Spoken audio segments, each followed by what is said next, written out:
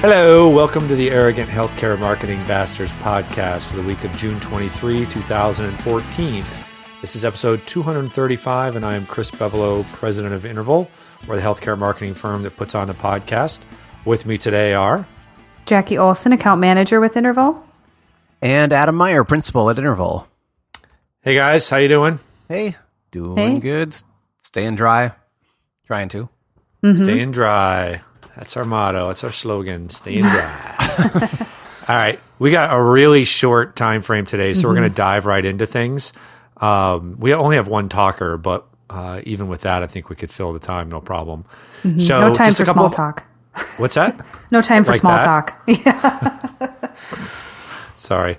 Okay. So a couple of speaking engagements coming up. I will be, there's a lot. There's more than a couple. Going to be at the Florida Hospital Association Communications Conference in Orlando on July 24th. So doing Joe Public there. Going to be at the Texas Hospital Association Healthcare Strategic Communications Summit on August 8th in Austin. Talking about content marketing. Indeed it is. Going to be at the Whippermiss Annual Conference, doing a digital marketing makeover with Chris Boyer on September 24. And going to be in New York on Wednesday, October 8th at the Haney's Communication Conference, talking again about content marketing. So full slate coming up.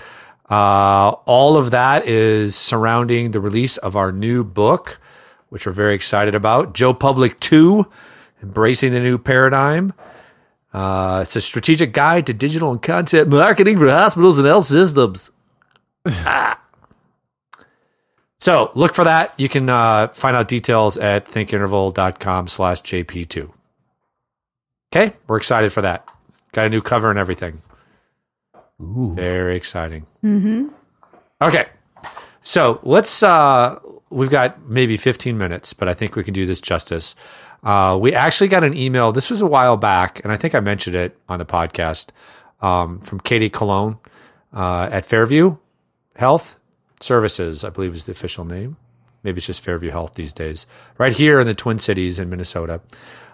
She is a follower and fan of the podcast and wanted us to talk about humor. This was her question. I'm wondering if you would ever consider doing a podcast topic on the use of humor in healthcare brand awareness marketing. When, if ever, does it work well? When does it fall on its face? And when does it cross the line? Examples. Although this is not related per se to content marketing, but in those instances where brand awareness marketing is needed, I'd love to hear your collective thoughts on this. And like we said before, I think we brought this up. We've talked about humor over the course of the podcast a number of times, but I like the idea of diving in on it explicitly and solely. So let's do that. One thing I would say first off is, obviously we talk about things more than content marketing. Content marketing we think is a great strategy, but it's not the only marketing you'll do. And certainly sometimes you'll have to do awareness building, promotional marketing and other things. But I do think humor can be considered content marketing, because you're giving something of value to people, that draws them in, and then that's what connects them to you. So that's how I think of content marketing. You're not trying to sell something necessarily. Now, a lot of times humor is used with promotional marketing, and that's okay. We'll talk about how that can work. But in some ways, it can be content marketing if it's set up right. So it just kind of depends on how you look at it. But well, we have some examples. Do you guys have? I have good examples and bad examples. I think what we said before on this is we're going to leave aside the cause marketing approach or messaging. So, for example, it was probably like 2 months ago, isn't that right? We looked at an ad that Jackie liked that I didn't like. I don't think Adam liked it either, but that's part of what we're going to talk about with humor, by the way. That was for breast cancer awareness. And it was like, what was his name? Chad? Oh, I don't remember. I thought it was Dan. Maybe no, it was more. Brad? Brad, yeah, it was like fraternity-ish. Mm-hmm. And Brad was like this smarmy fraternity guy who was offering to do breast exams for women. And so the joke was, here's this gross guy. He's just trying to cop a feel, but that would grab your attention and get you to pay attention to breast cancer awareness or getting your breast exams. So there's all kinds of examples of humor, bright humor, dark humor, surprising humor, shocking humor that is used from a cause marketing standpoint. But because most of our clients are hospitals and health systems, I think it's a different ball game. When you're trying to get attention for a cause, you're not necessarily trying to sell somebody on your brand or your service. So you have a little more leeway, I think, to go out there and take some risks. If you take risks with your brand and they don't pay off or backfire, that's where the problems can come. And that can come with any kind of advertising. But humor, especially in our world, if not played right, has a little higher risk for that. Wouldn't you guys agree with that? Mm-hmm. Yeah. So that's all you got? You got nothing else to add? That's it. I was counting on you guys to fill in the rest, but no. So here's an example. So the question Katie asked, is it ever applicable or appropriate? And I say, yeah, in healthcare marketing for hospitals and health systems, humor can be used. You just have to use it right. You have to remember, we were joking before the podcast because Jackie and Adam were looking at some internet memes that they thought were really funny. And I was like, I don't even understand what these are. I don't understand how they're funny. That is a real challenge and danger with humor. Mm-hmm. And the further you push the envelope on humor, the further you risk that, people not getting it. And certainly you risk turning people off. And here's an example I'll give you. This is a billboard for a heart hospital. Normally we don't say who the innocent or guilty are, so I won't do that here. You could probably figure it out if you need to. It's a heart hospital. It says heart hospital in the name of the logo on the billboard. And the headline says, "Your heirs can wait." Heirs spelled Heirs. Mm-hmm. So they're trying to be funny, I think. Their message is, hey, the people who want your money when you die, they can wait because we'll save you from your heart problems. Yeah. Not sure that's the kind of humor you want to run with in healthcare. Yeah, that's lost on me a little bit. It's lost on you? What does that mean? Well, I'm not seeing the humor in it. Okay, so Jackie, you don't think it's funny, so that's one danger. Right. Adam, were you going to say something else? I mean, I see the humor. I mean, I see where they're trying to go with it. I see where the humor would be. I just don't think that they're hitting the mark with it. I think it's. I mean, if it's not funny to me, I like to think I have a pretty good sense of humor. Then I don't know. I think you've done something wrong. I'm not easily offended, and it doesn't necessarily offend me, but it certainly rubs me the wrong way. I'm not straight up offended. It doesn't make me go, oh my God. I'm not taken aback. Right. I'm not disgusted by the organization. I'm not going to choose to not do business with them because of it. But at the same time, it's like, it feels like a fail to me. It's like, I see that what you're trying to do and you didn't do it, and you did it in a way that feels, a little bit distasteful. Yeah, I'd agree. Right. And I think that's the danger. I mean, I think, people may not get the humor. I don't think that was your case, Jackie. I think your point was you don't think it's funny. So that's, if your ad falls flat for whatever reason, that's not good. But also you do have a risk, I think, and this one touches on it, pushes it, of offending people. Or essentially, again, we talk to clients all the time about this.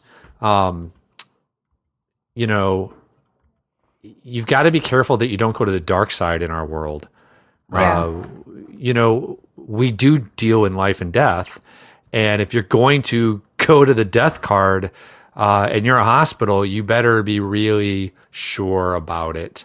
And we've had other examples. We've talked about other examples, and we're not necessarily humorous. But boy, people don't want to think about hospitals to start with. And if you're going to bring up the idea that, hey, you're going to die unless you come here, which is not really what this is saying, but they're trying to play with it.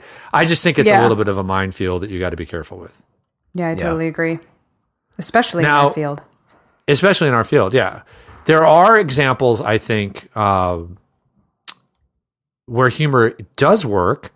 In one we talked about, gosh, it's probably been a year or two ago, for Texas Health Resources.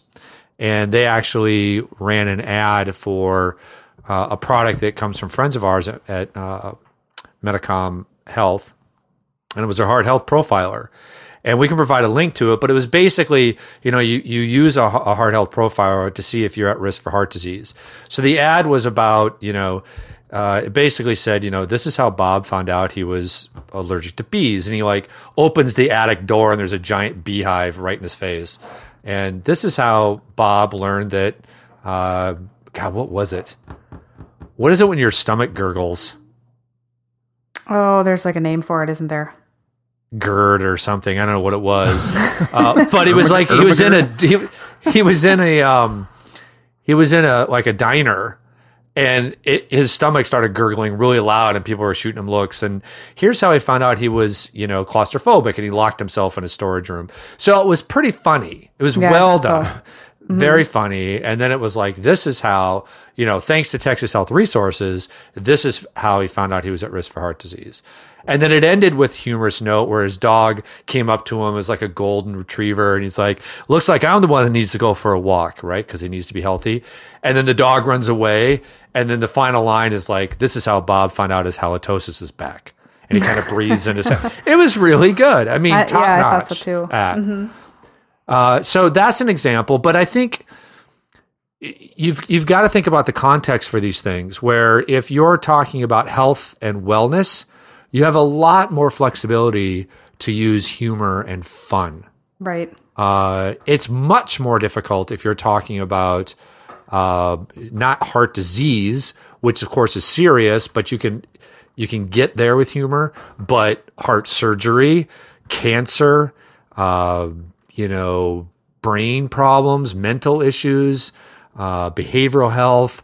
Once you start getting to the real issues that people have and are dealing with, then I think it can be more difficult, if not rare, that you can pull it off. Mm-hmm. Well, and I think there's that sensitivity component.